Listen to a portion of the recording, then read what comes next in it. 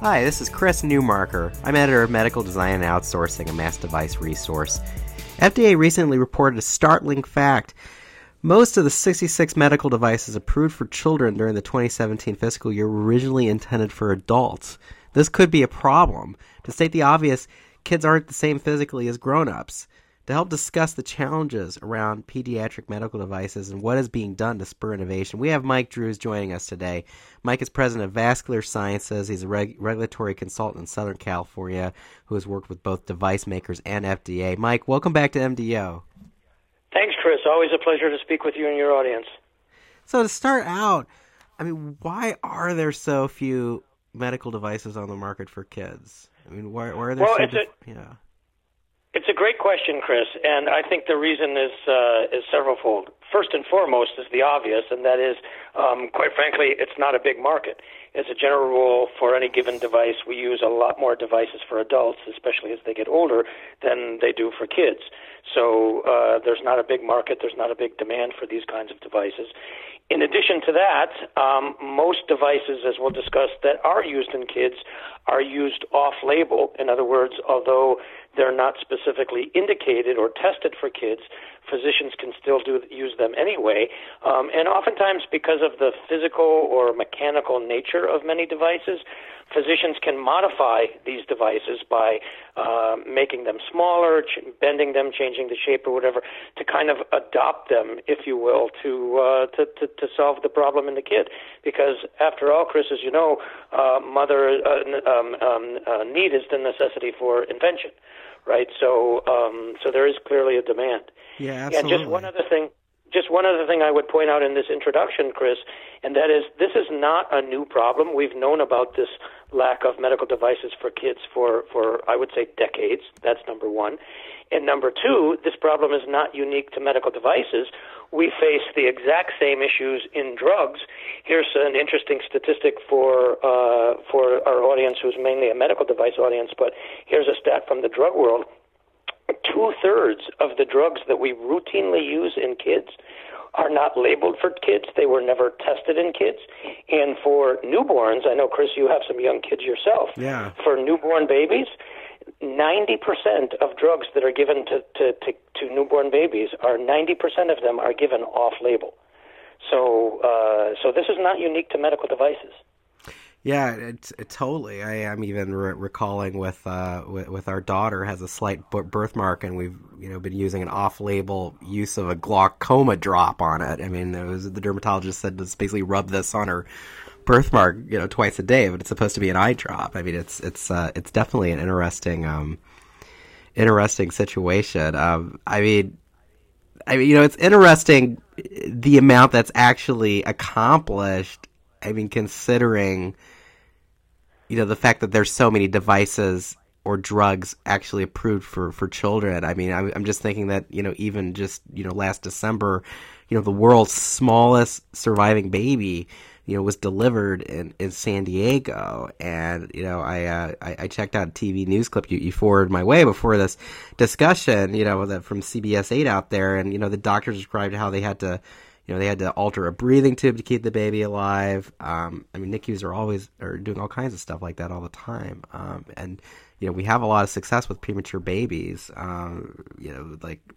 Like a lot of children that probably would not have survived even just a decade or 2 decades ago are surviving. So, that's an excellent point, Chris. And as I said, necessity is the mother of invention. So if a physician has a patient, a child, or a newborn baby, or somebody in a NICU, and there's not a solution on the market that will solve that problem, then of course they will do all that they can, and they should do all that they can to try to help that patient. Mm-hmm. And from a regulatory perspective, the reason why that's important, Chris, is because when a physician modifies an existing device, then obviously that's the practice of medicine. And as you and I have talked about before, FDA does not regulate the practice of medicine. In other words, physicians can use our devices to do anything they want. What are the regulatory implications of that then? Because it sure seems like there's a lot of off-label use going on, and it's off-label use that's needed, because of the situation. But what are the implications? So I think the implications are twofold. First, let's talk a bit on the regulatory side, and then more importantly, we'll talk about on the engineering and the technology side.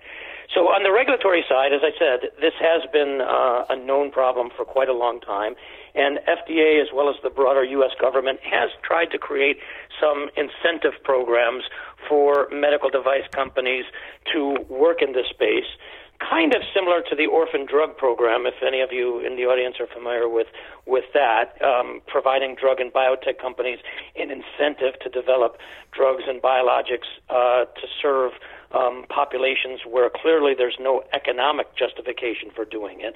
The FDA created something called the Pediatric Device Grants Program back in 2009, a decade ago, to try to create incentives.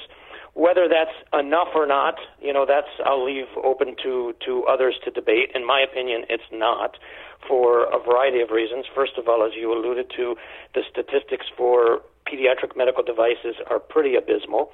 And when you look at the funding of the program that I just mentioned, for example, last calendar year in 2018, the total funding for that program was only $6 million. That's not an awful lot of money. Like a drop in the bucket when you consider that. Yeah. A drop in the bucket. I couldn't say it better myself. So maybe clearly the ocean, clearly there needs to be more incentives, and I do think creating something stronger, more akin to the orphan drug program would be beneficial. But I also got to put a lot of the impetus here on industry as well. In other words, one of the things that differentiates my approach to regulatory compared to so many others, Chris, is I refuse to use regulation as an excuse to hold me back. So in other words, if a company comes to me, for example, and says, hey, we have a really cool idea for a medical device that could be beneficial in kids, I will work with them in as many different ways as I can with the existing regulation. For example, and we can talk about this more later if you want, taking advantage of real-world evidence, taking advantage of less commonly used regulatory pathways like the humanitarian device exemption or the HDE, something that I've done several times to try to help pediatric devices get onto the market. There are a lot of different things that we can do without creating new regulation, without creating new programs that companies can do right now to try to improve this problem. The problem doesn't. I mean, it sounds like the problem is really about the market size. I mean, it's the fact that all the hurdles that a device company has to go through to get a device, approved or even cleared are, there's already a lot to do when you're just doing something generally for adults, and with if you're doing something for children, that's just like a section of the population. So it's much harder to for a corporation to decide like, oh, we want to put the resources into this anyway, even though it's a much smaller market. Well, I understand your point, Chris, and I'm sure that many, many people would say exactly the same thing that you did. However, with all due respect, I think that's rapidly becoming antiquated thinking, and here's why. One of the trends for the future is not to develop a single medical device that you're going to sell to thousands or millions of people, but rather to take a more personalized approach, whether it's using 3D printing or something else.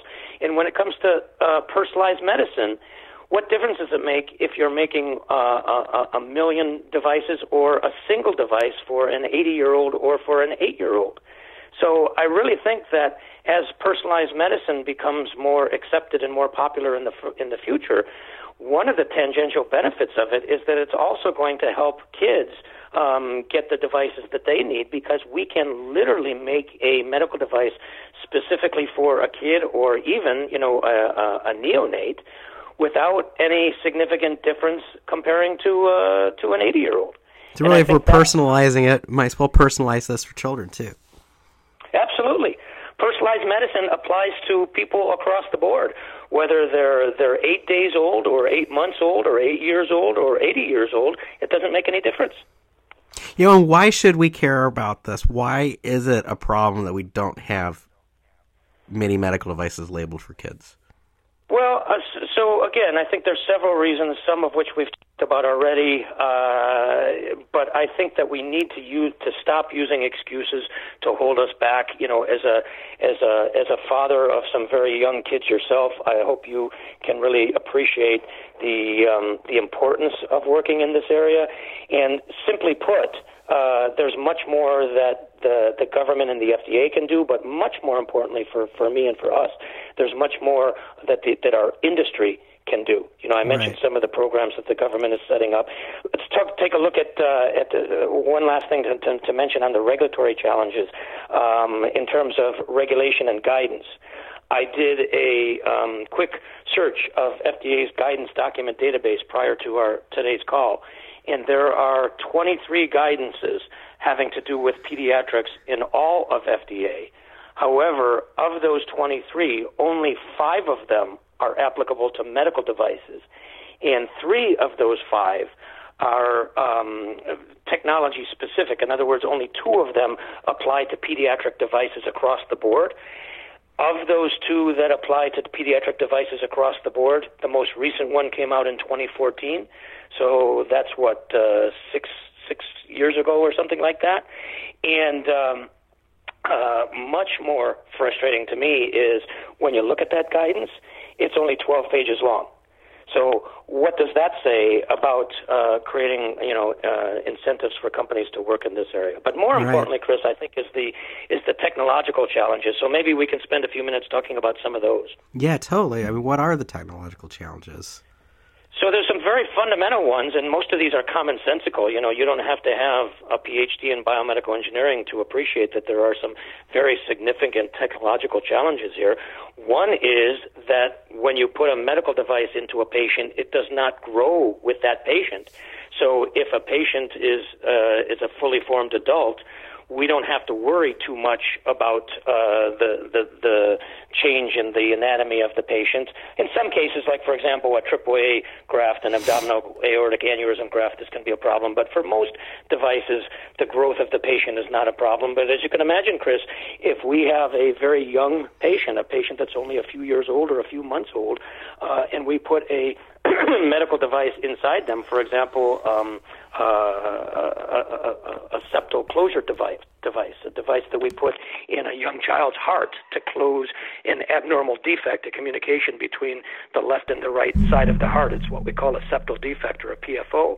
If we put a device in that patient when they're just, a year or 2 old, then that patient is going to grow, their heart is going to grow, and sooner or later that device may no longer be acceptable, and they might have to go in and remove it and replace it with something else. To have a doctor, yeah, I mean, having a doctor, I'm just thinking like having, to be a parent and have a doctor, tell you like, oh, we're going to have to crack your kid's chest open, every few years to swap this out with something larger. Absolutely.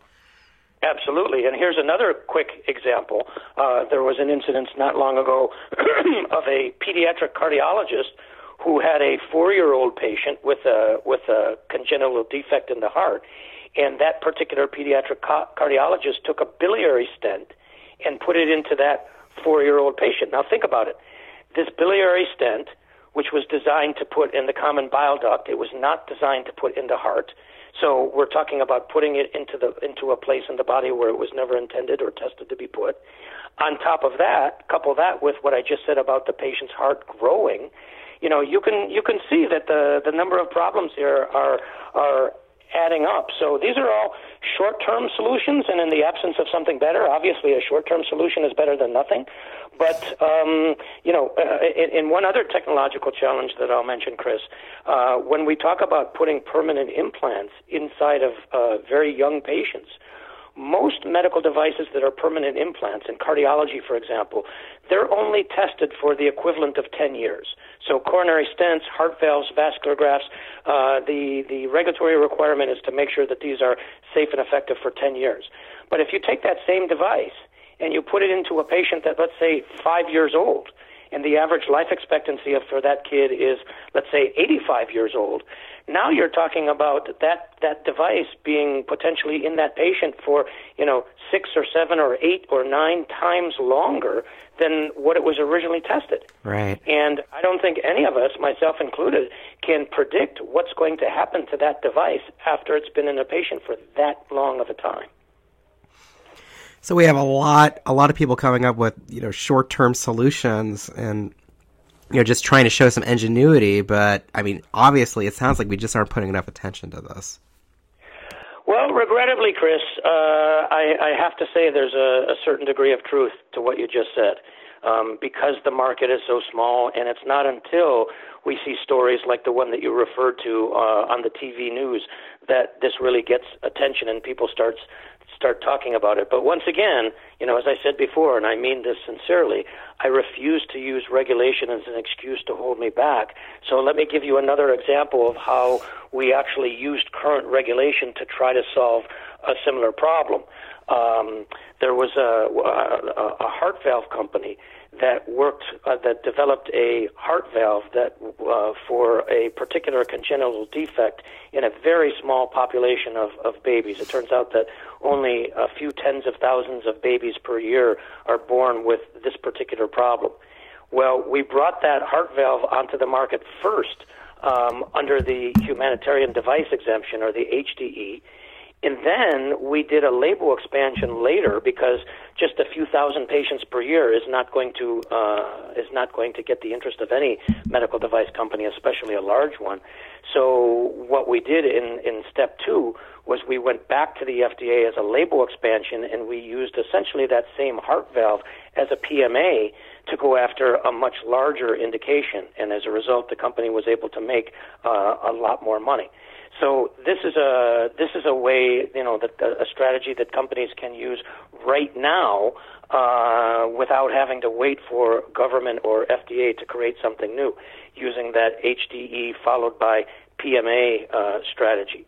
Another strategy that I've... Yeah, go on. Sorry, go ahead. No, you go on. You have another strategy. What else could people potentially do? So another strategy that I've used very successfully is if you have a device on the market already that's labeled for adults, but it's being used off-label in kids, then we can use something called real-world evidence. In other words, we take the data that people are collecting when the device is being used off-label, and we use that to support the label expansion to go back to the FDA and say, hey, we want to now expand our label in order to be able to use this in kids. Now, there's a lot of caveats to doing that, obviously, but the most important thing for our audience and people and companies to understand is, depending on the quantity and the quality of your real-world evidence, that might allow you to expand your label, that is, to add a pediatric indication to your existing medical device without doing any new clinical trial. Once again, I have to, emphasize it depends on the quality as well as the quantity of that real-world evidence. It's kind of a newer area, but I've seen there's been a lot more announcements in recent years from FDA about real-world evidence. So, I mean, it sounds like that's another route. Exactly, and this is a topic that, we could talk about in and of itself. But one other thing to keep in mind, Chris, about real-world evidence, the acronym RWE is real-world evidence. It is not real U.S. evidence, which means that we can potentially use real-world evidence from outside the U.S. as part of a label expansion for a medical device already on the market here in the U.S. to add a pediatric indication or any other indication that we want on that label. So bottom line, I've shared with you a couple of examples, but do we need, improvements on the regulatory side to incentivize companies? Absolutely, but independent of that, there are still much more things that we can do using the current regulation that we have to do a better job than we have. Because let's face it, Chris, the statistics that we have for medical devices that are specifically labeled and tested in kids today are not particularly impressive.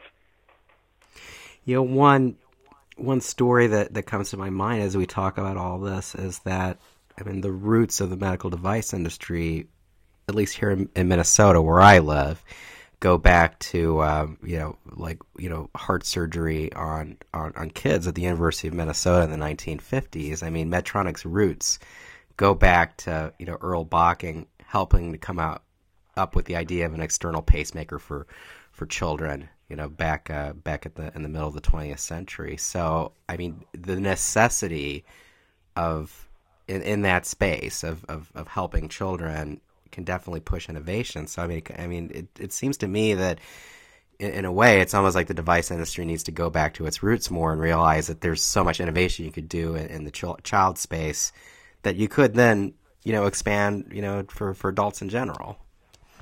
Well, I think you're exactly right, Chris. And speaking of innovation, as I hinted at earlier, the ultimate and the best solution to this problem is not on the regulatory side, or not even using real world evidence or the HDE or some of the other things that I've suggested in the short term.